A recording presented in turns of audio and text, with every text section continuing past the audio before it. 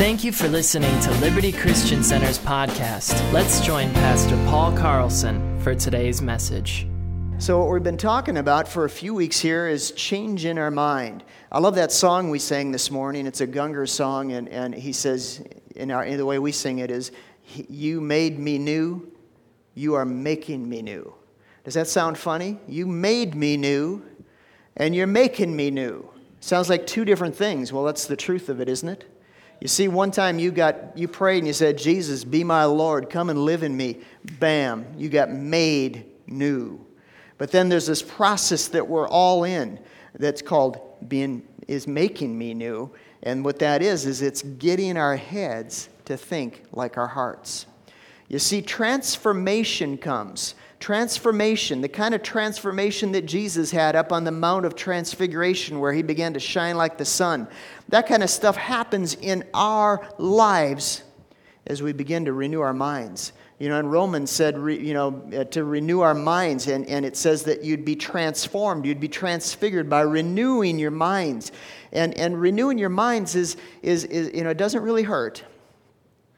But what it is it's beginning to think different. It's beginning to think like God thinks. It's beginning to find things in the Bible, in the Word of God, and say, hey, I'm going to change the way I'm thinking about life, about me, about my mate, about finances, about healing, about health, about depression, about freedom. I'm thinking different.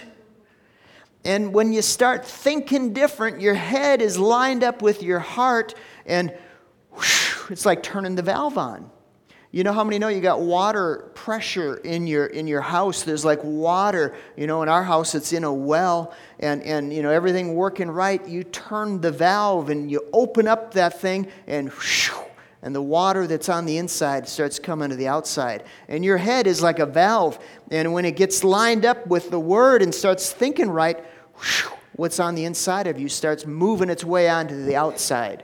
And when it gets, how many are glad, I'm always glad there's water in the well. One time, we had to dig a new well. One time at our house, the well, in fact, we were in the middle of a Christmas party, and a bunch of you guys from church were over, and all of a sudden the water quit working. And I'm thinking, oh man. Well, we found out we got a plumber come out the next week, and found out, went sporadic after that party. It went like through the weekend. Sometimes you'd have it, and sometimes you didn't. And so by Monday, I had a plumber out there, and we had to dig a new well. Well, glory to God, I tell you what, we got a well in us that doesn't go dry. We got a well on the inside of us. Jesus said, man, you won't ever hunger your thirst because there's a well in you. There's a well in you that springs forth with life. But how many know sometimes you can clog up the well? And sometimes, even in a perfect system, you just have the faucet turned off. But what I'm telling and what we're talking about is that if we could turn the faucet of our head on, the life that's in us will start to come out. Okay? Hallelujah. So in Isaiah 26, verse 3, I'm going to just give you this. It says, He'll keep us in perfect peace whose mind is stayed on Him because we trust in Him. He said this, the Bible has so much to say about our thinking, has so much to say about our minds. I mean, getting born again, man, that's it's simple for us. It was hard for Jesus. I mean, He endured it all. But for our part, all we do is receive it. And bam, we're born again. We got life in us. Our spirits are recreated. We're new creatures in Christ. But then there's this process of changing our mind. And here it says this, if we can get our minds fixed on Jesus, if we can get our minds fixed on Him, it says we'll walk in peace. You guys want to walk in peace? Today and maybe next week and the days after, walk in peace. Well, here's the key that Isaiah said, is if we can get our minds fixed on Jesus. And that sounds really good. It sounds really, churchy almost, but, it's really practical. It's rubber meets the road stuff. It's like, hey, when the situations of life come up, and they come up to all of us. They might come up looking different to me than they come up looking different, to you maybe sometimes, you know what I mean? Sometimes you just have different circumstances, but they're the situations of life, and they come up, and when they do, what our job is to put our minds on the finished work of Christ. Put our minds on what Jesus did and what He accomplished for us. And by doing so, we leave that place of chaos and we enter into a place of peace. Good preaching, Pastor Paul. You bet. Thank you. All right. James 1:5, it says this. In James 1:5, Pastor Stephen taught on this a few weeks ago, and it was tremendous. He had some crazy volunteer from the audience to come up and help him, and you'd have to go back and look at the video to see what I'm even talking about. But in James 1:5, it says, if any of you lack wisdom, let him ask of God, who gives to all men liberally and upbraids not, and it shall be given him. Now here James is talking about asking God. He's talking about breaking through, breaking out of our circumstances and breaking into this heavenly realm that's open to us and saying, hey, Lord, I need wisdom. And you may be asking him for wisdom, or maybe you're asking him for health. Maybe you're asking him for peace of mind. But in this case, he says this guy's asking for wisdom. He says, let him ask of God who gives to all men liberally and upbraids not. Do you know what that means, upbraids not? It sounds like a hairstyling trick, doesn't it? He upbraids not, puts something. But what that really means is you can ask God for, in this case, wisdom. And it says he'll give to all men liberally. That means that there's not a shortage. The stuff that we need here on this earth, there's no shortage of in God's supply, okay? And he'll give it to a person liberally. He'll pour it on you. He's not a little dab will do you kind of God. He's the pour it until the cup overflows and it makes a mess. It gets on the tablecloth. That's how he is, you know? I mean, hey. But then it says this, he upbraids not. You know what that means? Basically, in Pastor Paul English, it means this. He won't make you feel dumb for asking. Did you ever ask anybody a question and they told you the answer, but when they told you the answer, they made you feel stupid? They made you feel like, well, what kind of a dummy are you? You don't know that? God doesn't do that. You're asking me for wisdom? Oh, man, I can't believe it. All right, here you go. No, that's not how God does it. It's like he says, you want wisdom? All right, let me give it to you. I'm pouring it on you. And he gives it to you like in ample supply. And he doesn't make you feel bad about it or dumb for asking. That's a cool God quality, isn't it? I like that about him. I want to be like that. I want to be like that too. It says, but let him ask in faith, nothing wavering. For he that wavers is like a wave of the sea driven with the wind and tossed.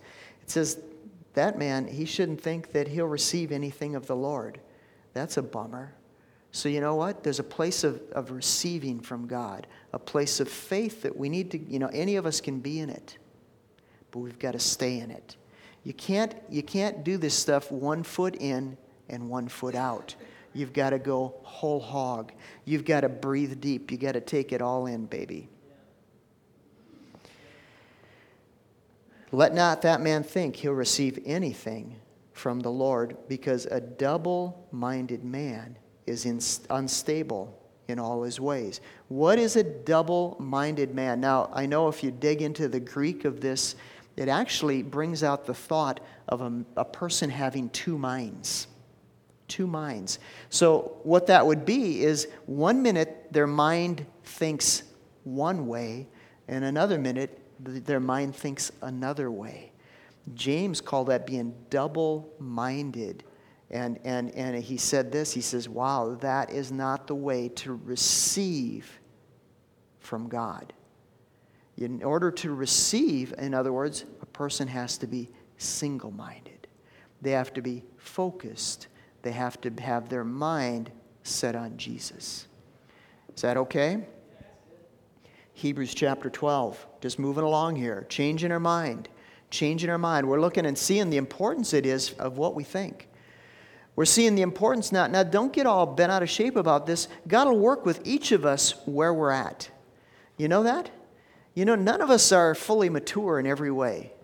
I hate to pop anybody's bubble. Some of you thought I was fully mature. Certainly my family never thought that. But some of you who don't really know me might have thought that. Hey, I'm growing. Everyone is growing. And wherever you're at today, that whole thing in James comes into play. God doesn't make you feel stupid. But what God does is wherever you're at, He takes you and He picks you up and He pulls you up higher. Okay? Wow. So in Hebrews chapter 12, this is a great one. See, all right, I'm going somewhere today. And I'm going to leave myself a few minutes to go there. But in Hebrews chapter 12, verse 1, he says, "Wherefore, seeing also, we also are compassed about with so great a cloud of witnesses, let us lay aside every weight and the sin which does so easily beset us, and let us run with patience the race that is set before us." My interpretation of that is this: people that die in the Lord and go to heaven, they enter that great cloud of witnesses. And I don't know everything they do up in heaven right now, but I know it's all really cool. And I know that it's spectacular. And I know people that have been there and come back said none of them wanted to come back because it was so great once they got there. They said, whoa. And some people have had to come back. And they said, wow, I didn't even want to leave. But somehow the Lord had something for them to do. But these people that are up there in heaven, they're the great cloud of witnesses, and they watch you and I down here on the earth running our race. And the writer of Hebrews said this: because we're surrounded about by such a great cloud of witnesses, he says, let's just throw off everything that holds us back in life. Let's just run our race with patience. Let's make it to the end. Because those people up in heaven, they're not concerned with natural things you and I are doing. They don't care what kind of coffee you drank this morning, even if you had coffee from the raw deal and you said, wow. Or even if you had a chai tea or something. They don't care about that. They don't even care if your socks match. But what they care about is when we do something for God. They care about when we make decisions that are right, in line with God's plan. And when they see us doing things like that, I just see it in heaven. They're going, yeah, go, Dana, go, Dana, go. And Paul caught, or the writer of Hebrews here caught a vision of that, and he said, wow, those guys are up there watching us. Let's just throw it all to the wind and let's go for it. Let's go with gusto. And let's achieve everything God has for us. He says, looking unto Jesus, the author and finisher of our faith, who for the joy that was set before him endured the cross, despising the shame, and is set down at the right hand of the throne of God. And then in verse 3 it says, consider him that endured such contradiction of sinners against himself, lest you be wearied and faint in your minds. Is it possible to faint in your mind? Yeah, it's possible. It's possible. Really, you know what I'm talking about here this morning? You guys have ever read Mark 11:23? Have you ever come to, you've come to this church a while. I'm sure you've heard that verse before. And Jesus said this verse, or he didn't say it. I'm going to speak a verse now, guys. No, but he was saying this stuff, and they wrote it down as a chapter and a verse. And in Mark 11:23, Jesus said this. He said, whosoever shall say to this mountain, be removed and cast in the sea, and not doubt in his heart, but believe those things that he saith shall come to pass, he shall have whatsoever he saith. And we talk about that, from time to time, about how that there's mountain moving faith living on the inside of us. And then in the next verse, it goes, and what things soever you desire. Did anybody ever desire anything? It says, what things soever you desire, when you pray, believe you receive them, and you shall have them. Did you hear that?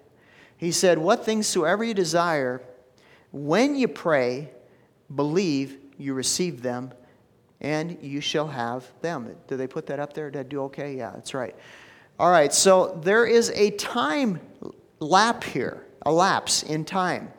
So there's a point when a person prays, and according to Jesus' words here in Mark 11:24, according to him, he says, when you pray, that is the very place that you believe you receive them. And then he says, and you shall have them. Future tense. Present tense, you pray and you believe you receive it. Future tense, you shall have them. Did you all see that? So what I'm telling you here is that there is a time from when you pray and when you have. And when do you believe you receive it? You see, the problem many people have is they think they believe they receive it when they have it. Okay? And that's not scripturally accurate. That's not according to Jesus' words. Jesus said, how many know Jesus was just a radical? He shook up people's thinking. He shook up people's lives. He said, anybody, in fact, he said this to Thomas. He said, anybody can believe they receive it when they have it. He said, I'm looking for people that can believe it before they see it. So when you pray, that's when you believe you receive it. You don't have any physical evidence of it. But over here, you got it. That's when you have it. There is a time between when you have it and when you believe you receive it. And what Hebrews here is really talking about is in this journey in between, there's opportunity that we can faint in our minds. In other words, we can, like James, have two minds and think another way. And that will hinder the answer from coming in our lives. All right? Thank you for listening to Liberty Christian Center's podcast. To partner with this ministry or for any additional information, please visit libertychristiancenter.org.